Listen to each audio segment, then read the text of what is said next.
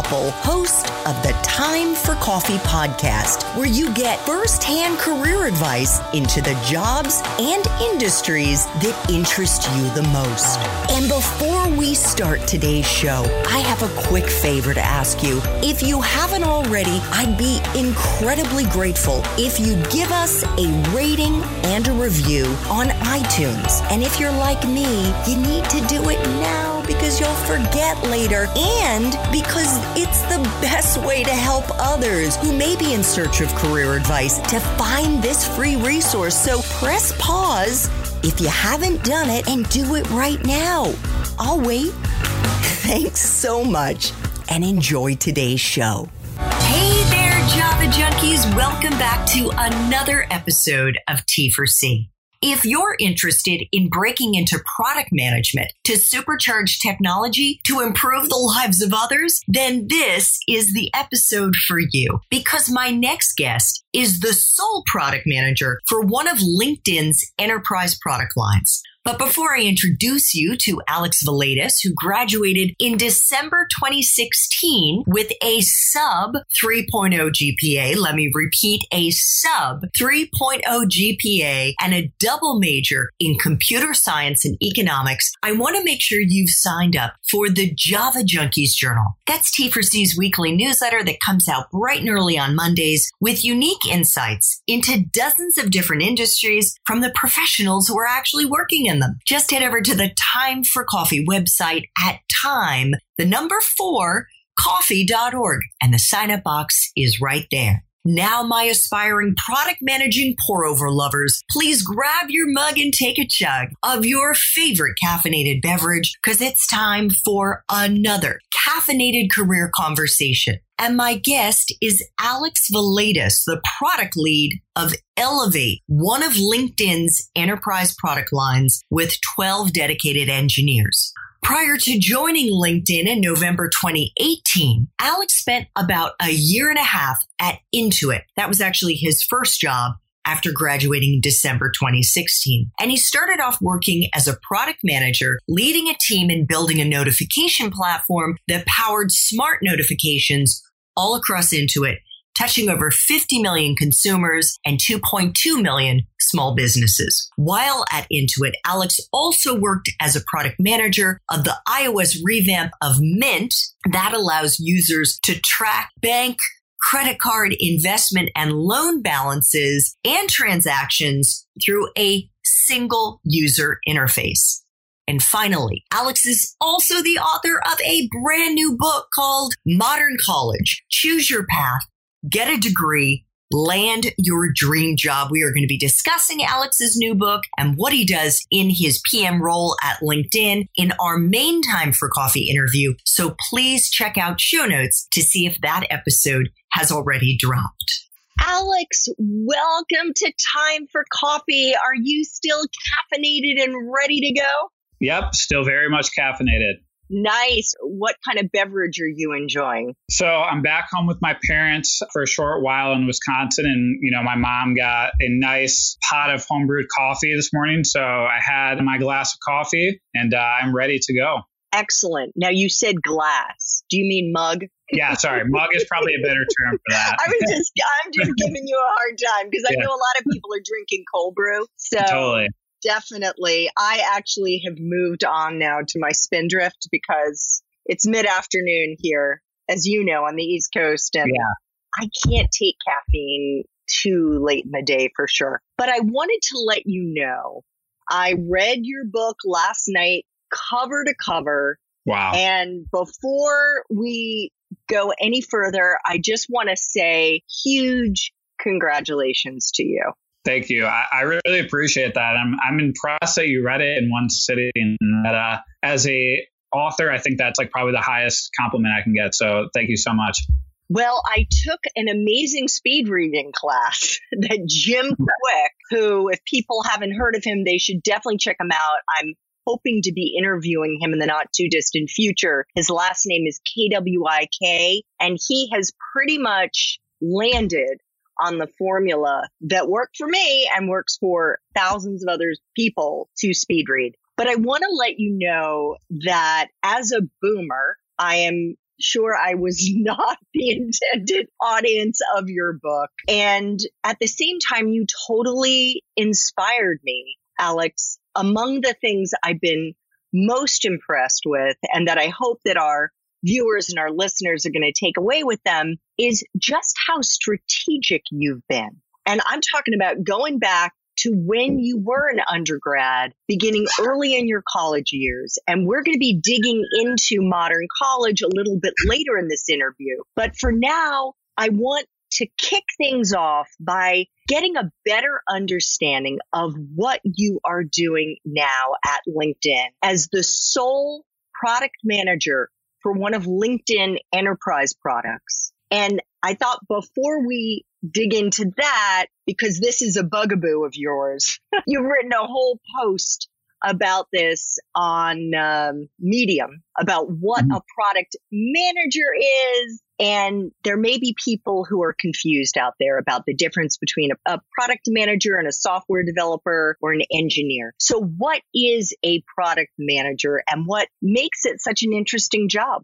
Yeah, I'm really glad that you actually asked that question up front, because being a product manager, it's a somewhat ambiguous role. It's something that's still new to some tech companies. So basically, the way I try to describe it is that you're the connective tissue between the different job functions on a team. So, you have designers that are often putting together mocks and experiences. You have engineers that will then go and implement it.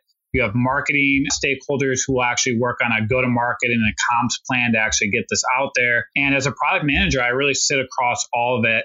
And my job is to essentially take in these inputs from all these really smart people I work with, trying to boil those down into key product decisions and decide what we're going to build for our users in the future. And, one of the best analogies I can think of on it is that you're kind of like a conductor operating between the different functions. You don't have the opportunity to actually play an instrument. However, if you screw up the conducting at any point, it'll actually throw off the whole band or orchestra. So that's one analogy. The other one that I think is a slightly more hands-on one is like, you're kind of the quarterback on a team. So again, a quarterback without any other sort of players on the field, nothing happens. The ball doesn't go anywhere. But what a quarterback does have, it's the potential to unlock the talent of those around him.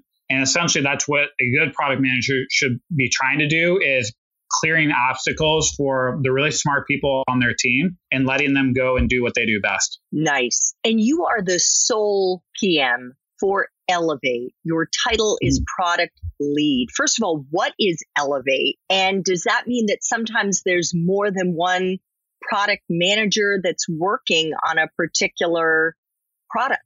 Yeah, that's a really great question. So I came to LinkedIn about 2 years ago, and it was a really unique role. And what really intrigued me about it was, as you mentioned, it was an opportunity to be the one product manager on this entire enterprise application. And traditionally speaking, especially for larger products at LinkedIn, we can see anywhere from 10 to 15 product managers on just one space. So I was extremely intrigued by this space. It was an app that, had some of the largest companies in the world using it as customers.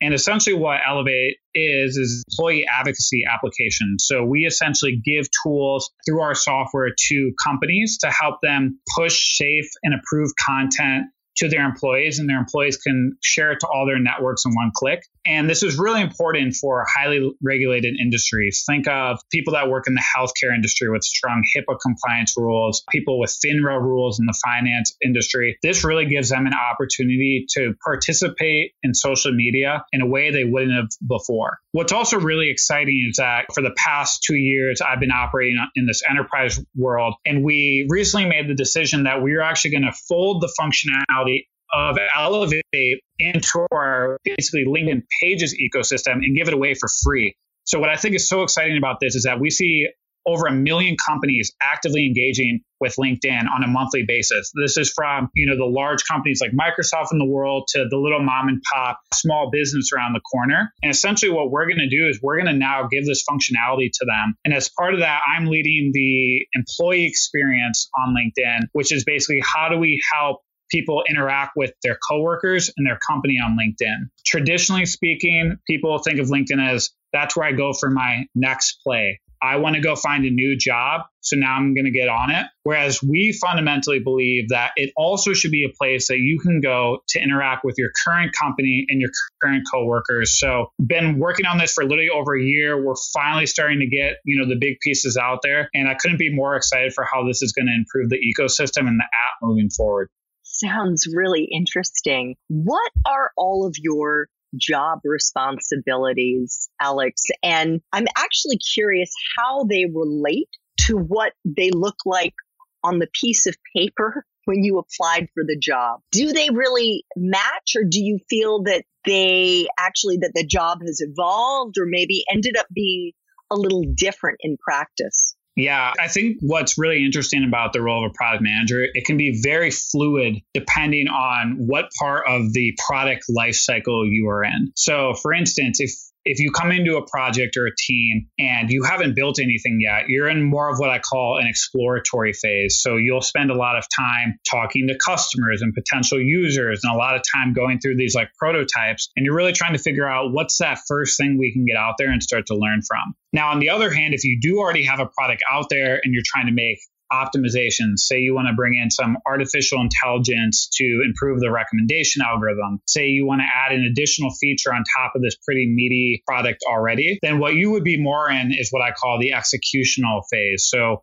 making sure that you are answering the right questions and making the right decisions to help, the engineering team actually build and implement this. When you're at a really large company like LinkedIn, where there are like 700 million users, things break when it gets that big. So you have to make sure that you're not only executing well, but that operations are solid. And then I think the last part is what we call sort of this like go to market or like ongoing sort of buzz around it. So now that you've brought something from concept to actually out there and people are using it, how do you get more people to use it? How do you grow it? And telling that story of why you should spend your time. People are so busy. Why should they spend their time on this app or this feature? How will it help improve their lives? That's another part of the role. So it's a very amorphous role. If you ask 10 product managers what they do, you might get 10 different responses, but I think that's part of what makes it so awesome. You mentioned earlier that you kind of see the PM role as being somewhat like a conductor. You're not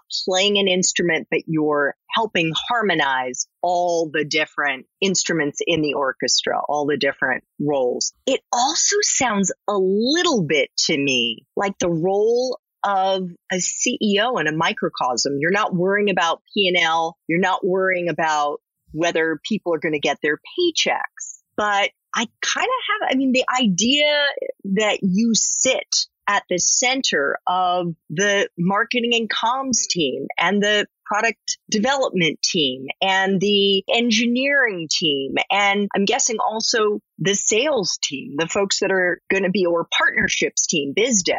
Yeah, it's interesting because when I first started my career, I actually heard on a lot of like online articles and like videos, as a product manager, you are the CEO of the product.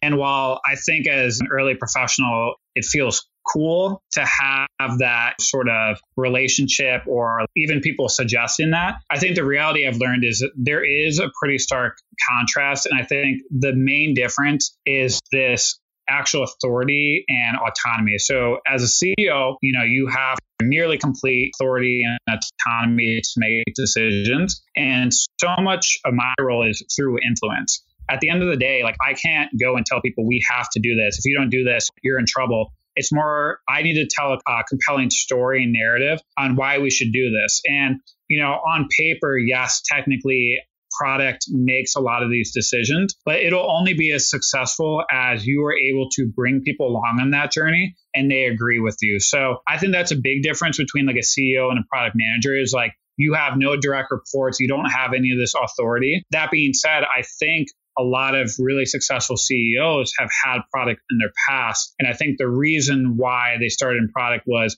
if you can learn to lead through influence rather than authority, when you have the authority, I think you appreciate it a lot more.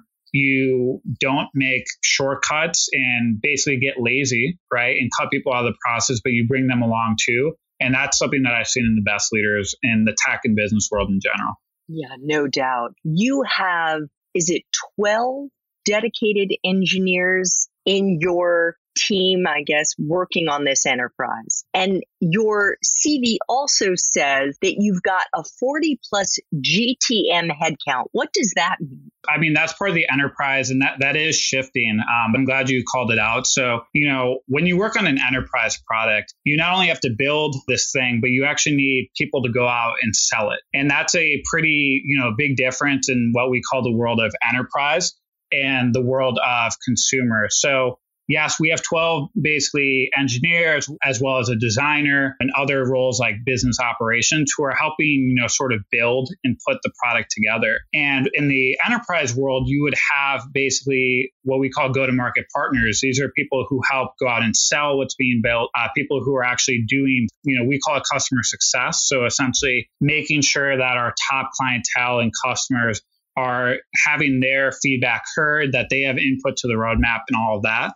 What's so interesting about my current role is that we're actually transitioning from that enterprise world to the consumer world. And so at that point, a lot of our, go-to-market partners and stuff are going to other LinkedIn products and stuff to help continue those on the enterprise space. But again, I think that's been, one of the more challenging, but also intriguing parts of a transition like this is that you fundamentally change the mechanisms you go to market with. Before with Elevate, when it was standalone or how it is now, you need people out selling it. In the future, when we complete this transition, you'll essentially be able to onboard with just software on its own. So it'll be a really intriguing sort of transition, and excited to bring it to so many more companies because, when you look at like a small business of like 20 people, it's hard to bring a dedicated salesperson out to them to sell the product. But when you give it to them for free and maybe you push a notification that say, hey, this feature is waiting for you, the potential to scale is just massive at that point. That sounds great. So can you take us into a typical day, Alex? I know you are currently in Wisconsin, hanging out with your parents during the coronavirus. We're doing this interview in the middle of September, but you will be heading back out west. Nevertheless, you'll probably still be working remotely. What is a typical day like during the coronavirus? Yeah. So I think for me, so much of my role is dependent on intaking information from different people and then disseminating it to the right ones. So a huge chunk of my calendar is, in fact, around meetings, whether it's in one-on-one settings to basically hear feedback from our support team or our marketing team. What are people saying about the products? What are the gaps? And then I can intake that information. And then when I meet with our engineering team or designers, we talk about, okay, what would a solution to this look like? How are the things we're building and tracking now? Are we building the right things? Are we on schedule? So a huge chunk of the day is what I would really call sort of stakeholder communication and like sort of management of making sure that everyone is unblocked and has the information they need to do their job well. Then what I do is then put like a chunk of my calendar. I'll actually hard block off calendar time for me to work on things that I call more like deep work. So whether it's writing a product specification where I basically put together a couple page document of this is the problem we want to solve. Here's what a solution look like. It's a really low fidelity mock-up of how we do it. And then I would take that to a designer later, or spending time to sit down and actually go into our dashboard and say, okay, how many people visited this page with this feature today? All right, we had 100,000 members. How can we get it to 150,000 next week? So that deep work time, I think, is really important as a product manager because oftentimes we are the only people that have the bandwidth to go do that and actually go look at the dashboards or to go write up these specifications. And then I said the last part, and this is less related to my job directly, but it's making sure there's enough time in my day to explore our LinkedIn ecosystem. So I always read about, we're such a big company and it's impossible to actually know and talk to everyone all the time, but we do a good job of sending out emails when a new feature is out. And what I'll do is I'll go read the emails describing the feature. I'll go play with it myself. And what you begin to do is over time, you learn about this sort of massive software ecosystem you have. And at some point in the future, you might say, hey, what if we paired this feature with this new feature? Wouldn't that be really awesome for the customer? So at a company like LinkedIn, it's really important that you bake in that time as well to do what I call like kind of exploration of the products, because that's where some of the best new ideas come from. Nice. And I'm curious, is your reference to deep work a shout out to Dr. Cal Newport? It is actually, yeah. Yes, I interviewed him on Time for awesome. Coffee. Okay, it was one of my early interviews, and love the whole deep work and all of his writings. So hope our viewers and our listeners check him out, because he's got a ton of amazing tips. So Alex, you graduated in December of 2016. Back in the fall of 2016, did you have any idea what you were going to do with your double major in computer science and economics? Yeah, it's an interesting sort of time in my life, because I think coming into college, I really had no clue what I wanted to do. I was proficient in a number of subjects. There wasn't any that were like, oh, I'm awful at this. Like, I wasn't like awful at math. I wasn't like awful at writing. And that's not to like put myself up. It was more so that it was less clear what I should do. And I sort of kind of blindly followed this path of engineering. I was actually involved with like nuclear engineering at first, working for a company that my dad worked at. And I remember I took my first internship and I was like, I cannot do this for my life. This is not something that personally interests me. It's objectively cool, but it's not a fit. And so going into my junior year, I actually made this late change in majors from engineering to computer science and economics.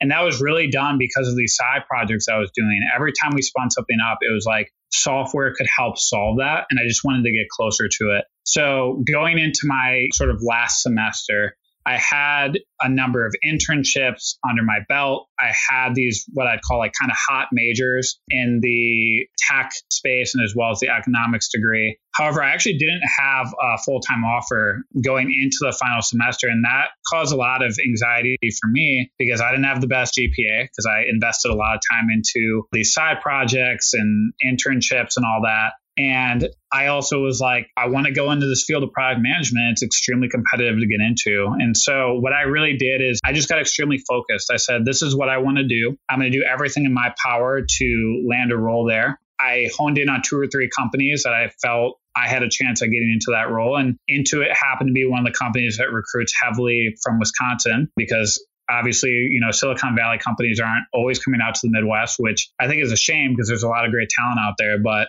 fortunately for me, Scott Cook, the founder of Intuit, his wife was alumni. They invested heavily in recruiting, and I was able to make the right connection and land a role. And it's been truly life-changing so far. And I can't imagine of not starting in this space, given how much I care about it. So you've alluded to this now, the fact that you didn't have a great GPA and you did manage to get your foot in the door at Intuit. You actually had, I think, 4 offers by the time you graduated. Is that right? Yeah, I was able to lock down 4 different ones, which I think it was done in a very incremental way. But yeah, there were 4 on the table at the time, which didn't make the decision any easier, but is a good problem to have. So I want to tee up a great story in your book, Modern College, in which you talk about the winter. It's probably almost always the winter at Wisconsin because it's so cold. It's the middle of a blizzard and you were leading, I think you were the president of a club and you had an event. You had a program that was due at midnight in one of your classes. And there was a career fair that was taking place like a mile away on campus. And you're like, do I go? Do I not go? And you ended up deciding to go. And while you're running through the snow, my heart breaks where you fell down, you hurt yourself. And so you kept powering through and you made it to the career fair. And why don't you pick up the story there and tell us what happened? Yeah, definitely. So, you know, to your point, I felt kind of dumb as I'm going into this. We have this center. It's called the Kohl Center. It's where a lot of sports teams play, and they set up the career fair. And as I'm walking in there, I'm kind of soaking wet because I fell in the snow. I'm actually getting there for the last 10 minutes of the career fair. So most of the booths, they were already taken down. So like people had been there for hours. I've been, to your point, or what you referenced earlier, like at this meeting for this org that I was deeply involved in. So I'm in there and I was like, okay, I just want to talk to one company. I want to talk to Dell. I know they're in the tech space. If I can just get there and maybe get an intro, maybe something will happen. I don't know. So I'm walking up there. I find the map and I'm like, okay, Dell's like, you know, on the other side. So I sprint over there and I kind of take like a minute to compose myself. And I see kind of a guy wrapping up with one person. And as the other person walks away, I walk up and I shake his hand, and I'm sure I'm like sweaty and I was like mumbling my words because I'm so anxious. And initially it kind of goes nowhere. I'm like, oh, like I'm a big fan of Dell. And you can tell the guy's just completely exhausted. He's like, I don't want to be here anymore. I want to go back to my hotel and get ready to fly back to Texas. And I actually go to turn away and I'm like, well, crap, I'm going to fail my program because I went to this career fair. I didn't get any offers. And I kind of just had this like moment of inspiration where I was like, I knew a friend on campus. His name was Brian. He had mentioned he'd worked at Dell. And I was like, I know personal connections mean a lot in the professional space. Like, I'm going to name drop him and just see what happens. So I actually turned back and I'm like, hey, random question. Do you by chance know Brian? And this guy had actually ended up working with him at the same time at Dell, and they were really good friends. And that immediately struck up a conversation. He was like, oh, you know Brian? Okay, let's get you on the interview docket. So I couldn't believe it. I was like, this is incredible. So I gave him my email. The next day I got an email from a VP for a slot later in the week. And the rest is history. I got an internship at Dell, which helped launch my career. And it's just amazing to look back on. It would have been very easy for me to have just said, I don't want to go to this career fair. I need to focus on this school assignment. It's cold out. I don't want to go there. There's only 5 minutes. And it's often during these moments you least expect it that the biggest changes come in your life. So I'm really glad I went back there. I bet. And as you point out in your book, Modern College, the fact is you were involved not only in these other enterprises on campus, these different startups, but you were also a member of a fraternity. And this guy, Brian, was a frat brother of yours. And for our viewers and our listeners, you point out in your book, they need to be looking around at their classmates that they're meeting through all these different activities as the beginning of their professional network. Absolutely. And it's funny because I actually wasn't super involved in my fraternity. I think a lot of people these days, they go into fraternities or sororities to meet people. And I didn't really have that issue because I went to college in the same state I had grown up in. So I entered campus with probably over like 100, if not 200 people where I could walk up and have a conversation with them and I knew them. But I was intrigued because one thing I saw was that these fraternities would attract a lot of people from the coast who basically didn't know anyone. And they were like, we want like a network. And I'm glad I did it because I met all these different people. And although I wasn't as involved in the process, and there's certainly plenty of scrutiny on the fraternity system, probably for good reason, it did introduce me to people and it taught me the power of a network. And so it was just another organization to meet people that had different interests than me or the same interests and could actually give me sort of an intro to a space. So whether you're in a fraternity or in academic org, I did all of them. And it's just some of the best networking you can possibly do in college. And what I love about your story, Alex, is that it's not like that recruiter was like, oh, you know Brian? Well, I'm going to give Brian a call and he and I can talk about you. He went from like 0 to 60. I was like, you know Brian? Okay, well, forget about it. I'm not even going to ask you what your GPA is. I'm not going to ask you what courses you've taken. I'm just going to put you on the fast track to connect with the VP who offers you a job. I mean, that's amazing.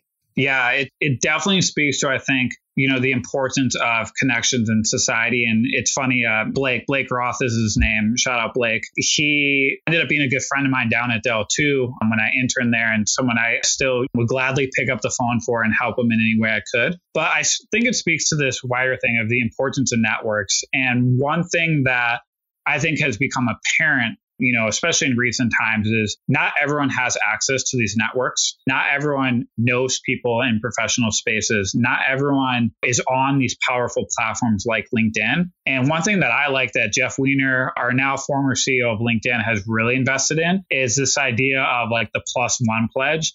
And how do you take people with these connected networks and resources and reach out to people that aren't in the network, right? Because this is the only way that you break, I think, some of these cycles in our society of basically people not being able to have opportunities. And if you're someone in that space, all they need is that one connection to enter. And so on the one hand, I always tell people, do as much work on your own to tap into these networks. But if you are someone in a position where you have a powerful network, you have opportunities, make sure too that you seek out people that don't have the opportunity and give them an intro. Because again, a lot of times it's who you know. And this isn't necessarily a bad thing until there's people not knowing anyone. And I think that's what we need to make sure we do is give everyone an equal chance at these networks. And then by all means, like once someone's in a network, judge them on their merit, judge them on their skill sets. But we need to make sure that we don't fundamentally block out people from these networks from having the opportunity. And I'm fortunate to work at a company like LinkedIn that I think puts a lot of emphasis on this. And it's not only a benefit to LinkedIn because it's how we grow, but I think it's how you build a stronger economy as well. Yeah. So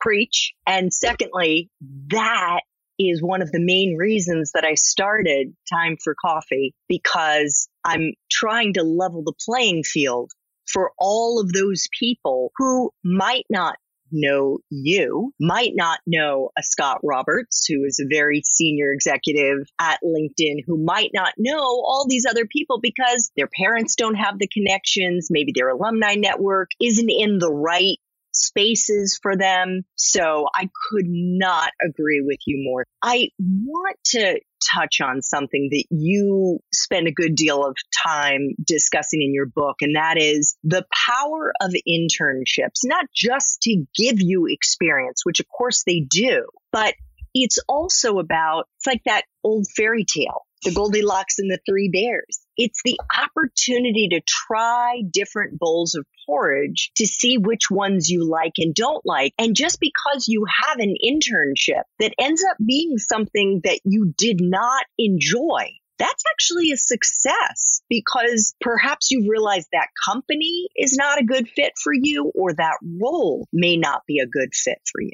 Absolutely. I think there are multiple benefits to doing internships, especially early on. To bring back another sports analogy, sorry if there's anyone listening that doesn't listen to sports, I drop a lot of sports analogies, but how I describe it to a lot of college students is you want to have as many at-bats as possible, right? Because if you're trying to hit a home run on your first attempt, it's highly unlikely that you're going to nail that position. Whereas if you can get a few singles, if you can get a couple of internships, maybe they're not even what you want to do. Those are things that you can signal then to other employers. So with a lot of my early internships, sure, it wasn't in something I wanted to do. But number one, I got another big name on my resume. And so when I hand that resume to a company like Dell, they can say, oh, like Berkshire Hathaway, I know that company. Like if they hired you, clearly, you have some skill set. Number two is that, to your point, it's like the Goldilocks sort of idea of you try some things. And I think for me, even today, sometimes I feel like I love my role now, but are there roles out there I don't know about that I'd be really good at? And at the very least, like you explore. And if you don't like the role, you can say, look, I have no FOMO from doing this. I can say with certainty, I have a ton of respect for nuclear engineers out there, but it's not something I would have been good at. It wasn't a fit for me. And at least I can say with confidence that I don't have to have FOMO of like, was that the right path or my destiny? So I think that's another big benefit is not only do you get the reputation that comes with working at a company and associating with them, but you also learn what you do and don't like. Yeah. I also want to make sure that we talk about what I think is one of the most valuable insights in this book, Alex. It's that even though your title talks about how to land your dream job, you want your readers to realize that even though right now you're in a great job, that doesn't mean that there are perfect jobs out there. And it's a point that another young guest of mine made a number of months ago, Caroline Muja, who's actually doing marketing at Oscar Health, which is an online tech health company. And she said the same thing, that perfect jobs don't exist. And I think that's a myth that we need to bust right here, right now. Yeah, no matter who you talk to in the world, whether it's a celebrity, an actor, an athlete, whatever glorified position you name, there are parts of that job that I guarantee that person doesn't like. And you're right, it's a fallacy that there's this perfect job out there.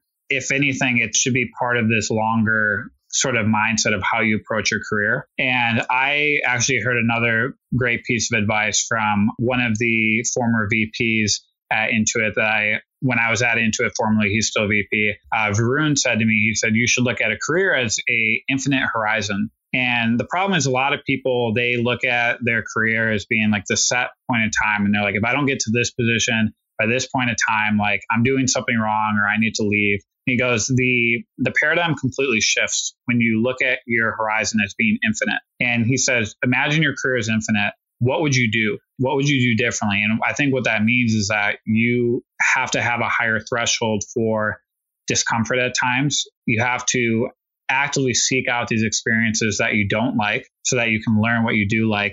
And over time, you continually start to build the career and the life you want while recognizing it's never going to be perfect. So I'm very happy where I am now, but that doesn't mean I'm not constantly trying to acquire new skills, constantly exploring. You should never say no to an opportunity to at least learn about it. And I think that's something everyone should keep in mind. And the sooner everyone recognizes that, I think the better equipped people are going to be to see an opportunity when it does come and not look at it as a suboptimal path.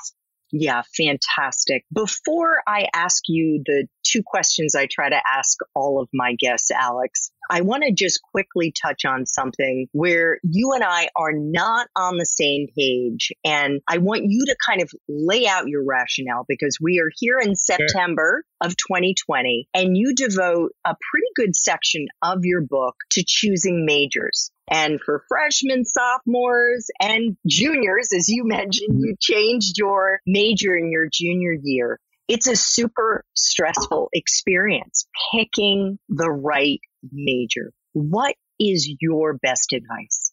Definitely. So I think, and maybe this is where we differ, and it's a debate I love having with people because I think it's a very valid one, is starting from the point that your major matters. And the reason I say that is if you start to reverse engineer different career paths and like outcomes, there are jobs out there that do have hard requirements for majors. So if like you want to be a physical therapist or a doctor, if you want to go work as a nuclear engineer at a power plant, there are very specific majors you need to go there. Now, obviously, there's a whole swath of roles out there that don't need a specific major, but most people, when they go to college, they don't know what jobs they don't want yet. So by default, you have to assume that your major matters until proven otherwise, right? So if you go in with that approach, it forces you to sort of think through all the different paths and make sure you don't miss anything. Now, once you start to hone in on the specific role you want, then I think it becomes, you're right, less about the major and more about the connection, skills, and knowledge you acquire there. But I do caution people to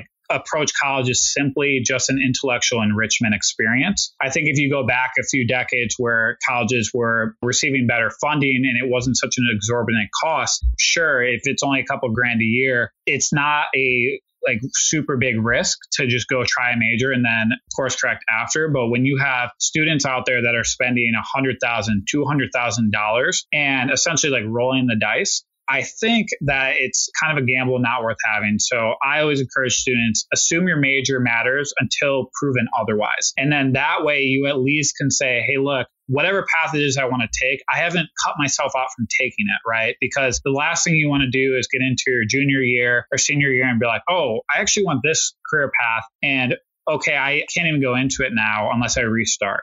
Yeah, I think what you've laid out there makes a whole lot of sense. And I actually don't disagree with much of what you've said. My only concern is that there are young people who are trying to reverse engineer their career.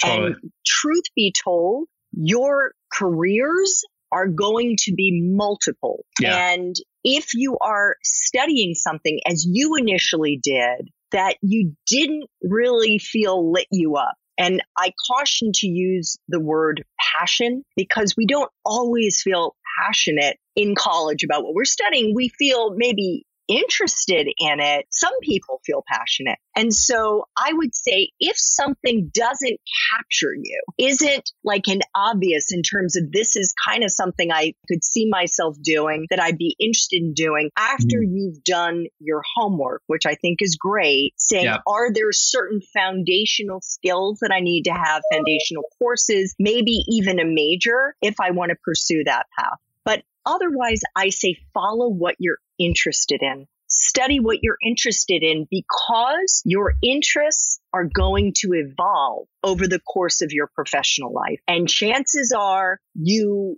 may end up as I am in a field that is every single field I've had, I'm in my fourth career now, has been different from the one prior. And I studied poli-sci and had a concentration in Asian studies and Chinese. And I never went into government, and I never worked in a think tank, and I never went into academia. I mean, I'm kind of in academia now, but more as a platform to educate people. So that's my only kind of gentle pushback. Two final questions, Alex. Could you share a time in your professional life, and let's include your internships, when you struggled? Maybe you even failed. And I ask that question because I personally have had some of the most enriching learning experiences in my own failures. And I was fired twice in my 40s, for example, and I ended up realizing they were incredible gifts because they pushed me in different directions that I might not otherwise have had the courage to go in or the inclination to go in. And then most importantly, Alex, if there was a lesson that you learned through that experience. Yeah, that's a really great question, and one I constantly try to reflect on. And there's a few that come to mind, but I actually want to talk about a rather recent one. And I think it's sort of my experience with publishing this book while working a job during COVID. So one thing that's interesting about my experience this year is, aside from COVID, I actually suffered a pretty serious injury back in February when I was snowboarding. So as you can see from the scars there, wow. Oh my gosh. Yeah, I was snowboarding up in Lake Tahoe. A skier ran into me and I lost my balance, and I landed on my arm, and it actually snapped in half. So both of the bones snapped, and the bone actually came out of the skin. And it was hard because I lost the use of my hand for a couple of weeks, and it was unclear if I would get basically use of my hand back. Thank God I have dexterity, and there still are some nerve issues with it, but for the most part, it came back. But that was really challenging because if you think about writing a book, or should I say typing a book out, it's kind of hard to do that when you don't have one in your hands.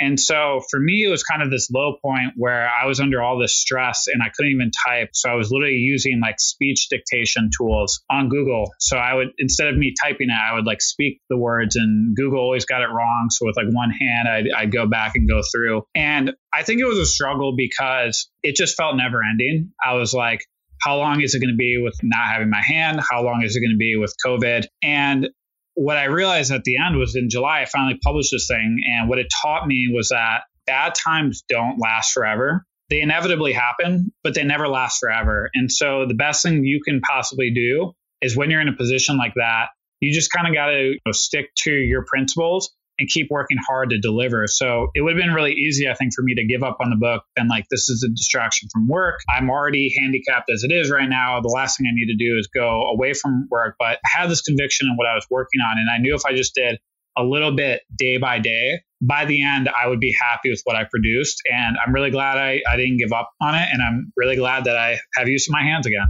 Oh my gosh, what a story. And it just makes me have even more respect for you and this huge accomplishment that you have achieved with Modern College. So thank you so much for sharing that, Alex. Yeah, definitely.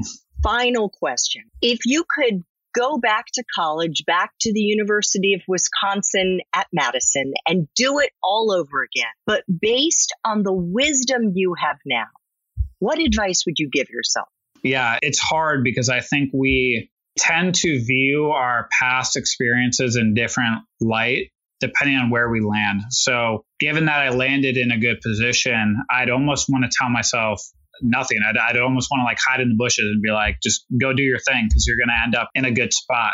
But I think to have a little more fun and think about it, I think what I would really love to do actually is I would love to hand my former self the book Modern College. And I would love to say, read this book because it's going to teach you a couple of key life lessons that I feel like I didn't have. And being the older child in my family, I kind of had to learn this on my own. And I think there's a few things from it. I think one would be have conviction in these projects you're doing. I think a lot of times I had doubt in college when I was doing them, and it sort of hindered the experience a little bit. It's hard when you're I was doing these great competitions with people and we were getting flown out places, but there was this stress of, is my GPA suffering too much? And I would say, have conviction in these, like it matters more like in your classes, but if you get a few grades, it's not going to ruin you. I think the other thing I would also say to myself too is value people and don't burn any bridges. And I don't think I did a whole lot of that in college for what it's worth, but I think a lot of times we tend to underappreciate some of these people in our lives. And we think, oh, because of how they are today, I might not like hanging out with them or talking to them in the future. But people change so much during this time. And that's been one of my favorite parts about COVID actually, is that it's really easy to reach out to people. And I've done a bunch of Zoom calls from people from college or high school. And it's just interesting to see how much our paths have started to converge and how much we actually do have in common. So I would say definitely don't take any person you meet for granted, because everyone is someone that can teach you something. And every person might be the person that opens up that next door, or that you open up a door for them. So that's the only other thing I would say. But for the most part, I'd be like, yeah, have fun, don't get in any trouble, and it'll all work out in the end. Yeah. And Alex's book is called Modern College. If you want to hold it up again, choose your path, get a degree, land your dream job. Let's just put air quotes around dream job. It's going to be a job that you love, but it's not going to be perfect, because the perfect jobs don't exist. You are an awesome guy. You have so much wisdom at such a young age. And I just hope that our listeners and our viewers will get Modern College and level up wherever they are in their professional journey. Thank you so much for making time for coffee today with me, Alex, and with the Time for Coffee community. This was wonderful. Thank you so much, Andrea, and take care and best of luck to everyone out there. Thanks so much for listening to this latest episode of T4C. And if you're interested in learning more about my coaching services for confused college students and recent grads, feel free to check out the Time for Coffee website under the coaching tab at time4coffee.org, or text me at 202-236-5712. That's 202-236-5712.